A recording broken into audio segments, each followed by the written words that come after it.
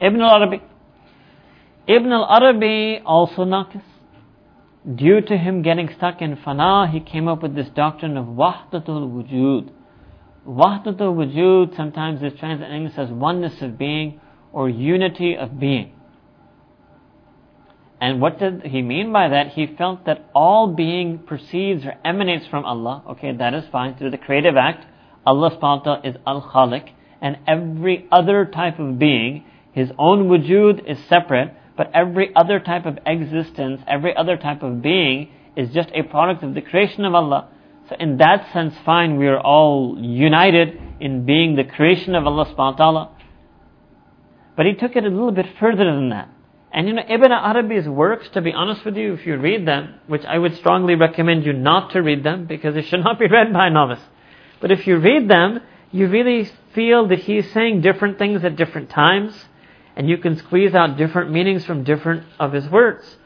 But again, because we have received Ibn Arabi recycled through the English tradition back to us, and because Ibn Arabi in Arabic is extremely difficult, so if any of you were to read it, you would read it in English.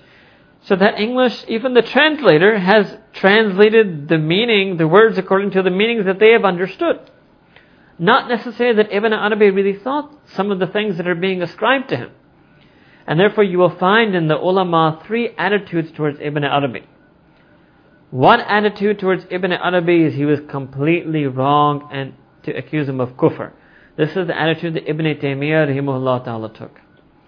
Second attitude towards Ibn Arabi is to try to take those meanings of his words that are in compliance with the Aqidah of the Quran, Sunnah and Sharia, and therefore not to accuse him of kufr, but to say what he's saying here, what he means by this is X, and what he means by that is Y, and to take those meanings that, and sometimes it is a stretch. Sometimes it is a stretch. But this is the way some ulama have understood that the Prophet said indeed that you should make 70 excuses for your fellow Muslim. So for example, Imam al-Ghazali in his book Faisal at-Tafriqa, when he's written a book, this is a book of Imam Ghazali on theology, where he talks a little bit about this phenomenon of takfir, of the usul of declaring someone or some belief as kufr. He says that you must take out any and all possible, plausible interpretations of a person's statements that are in accordance with the Sharia. In other words, you should give the person the benefit of the doubt. You should do husn izan. So the second group of ulama do that, husn izan with Ibn Arabi, and whatever of his words are suggestive of meanings that are unacceptable, they interpret away those meanings and they say that he meant something else. Okay, so for them obviously he's not a kafir. For them actually they say he's a wali. Another position, this is in the third position, is that of Shaykh Ahmad Sirhindi rahimahullah ta'ala. He says that Ibn Arabi was not a kafir, but he was a person who made mistakes. So we don't explain everything. We accept that he made some mistakes, and we acknowledge that he made those mistakes, and we don't accept the mistakes that he made. But we still think that by and large, that he was a person of iman, taqwa, ibadat, zikr, dua, salah, Quran, etc. And that he passed away in a state of iman, and that Allah subhanahu wa ta'ala will inshallah ta'ala accept his iman and amal salih, and will overlook and forgive him for his mistakes, because that is the view that every Muslim has and hope about ourselves. That's standard, that's what we want for ourselves, right? So why should we want no less than that for him? But he makes it a point to elaborate upon the mistakes that Ibn Arabi has made, so that no one else will fall into them. So perhaps the most academic critique from a master of tasawwuf of Ibn Arabi's concept of wahdatul wujud was written by Shaykh Ahmad Sirhindi rahimahullah ta'ala. And he's explained that what happened was people made a mistake and they left the doctrine of farq. And there were three categories of people. One category were those who felt that they believed in this, the oneness of being. Second was, they felt that the world and Allah were one. Second was a group that felt that the world was a zil. Zil means shadow.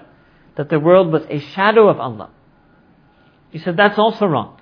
Because even shadow is resemblance, is likeness, and Allah subhanahu wa ta'ala says there's nothing that is missile to him.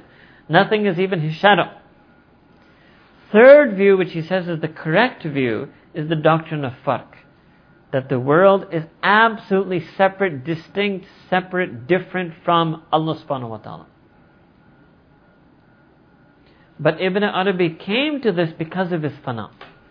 Now because you see, if you enter a state of fana in which you're so lost in the remembrance of Allah subhanahu wa ta'ala, that it appears to you, again it's a perception, which is an incorrect perception, but it's a perception that the farq has finished.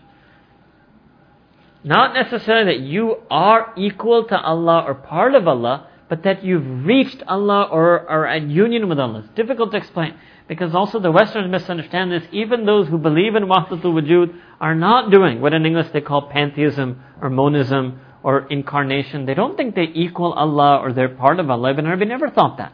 In all fairness to him, nowhere does he say that anywhere. But his doctrine of oneness of being means that the farq was eliminated. Difficult to explain. I mean, I'm talking to you about very theoretical things, but I just want you to understand. And I can't really fully explain this to you in this short time, but I want you to understand that these are issues, these are debates.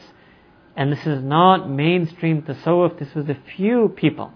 And the mashayikh of tasawwuf themselves have tried to understand and explain why this happened to Al-Hallaj and Ibn Arabi. So Shaykh Ahmad Shahidi uses a separate term called Wahdatul Shuhud. That actually what happens when you're in fana, it's your shahada.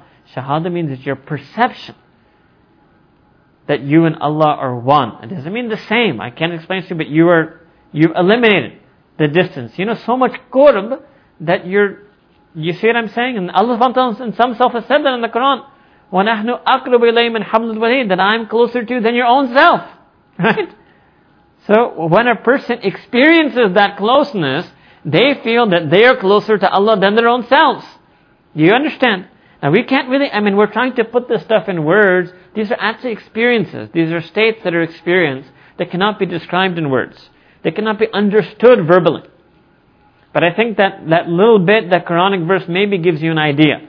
When Allah subhanahu wa ta'ala says that I am closer to you than your own self, imagine if somebody felt Allah ta'ala to be closer to them than their own self. Then their perception would be that they're at one with Allah now. Because closer than your own self. So I tell you, are you at one with your own self? Yes. Allah Ta'ala is aqrab to you than your own self. So therefore, you are at one with Allah. Right? It's an experiential thing. Obviously, Aqidah is not right to say it this way. I'm just saying it to you to make you understand the experience that they felt, the feeling that they felt when they would do the zikr and actually feel the qurb and feel the aqrabiyat of Allah subhanahu wa ta'ala. So Shaykh Ahmad Suhaili describes and said this is their shuhud. It's a shuhud that there's wahdat. It's a perception that they're at one. But in reality they're not. Wujud is real existential reality. And shuhud is our perception of that. And Shaykh Ahmad Suhaili said that as long as a person realizes that, that's why he made it a point then to add this into the teaching of tasawwuf. That no student, that if you reach this thing called fana, whatever wahdat you think you may feel, that's just your shuhud, that's just a perception. Know that there's absolute farq. So now this was incorporated in the teaching of tasawwuf, so a person would know.